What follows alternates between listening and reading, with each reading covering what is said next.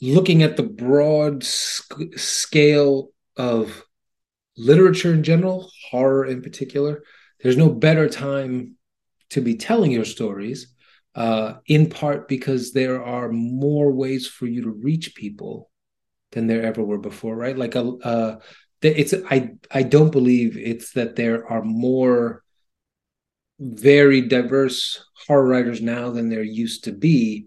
I just think that what used to be was that there was a handful of magazines, Mm. a couple of publishers, um, who had their own preferences, and those preferences clearly didn't expand far beyond their, maybe I would say, primary social circle kind of thing. Like, who are the people they're meeting at conventions?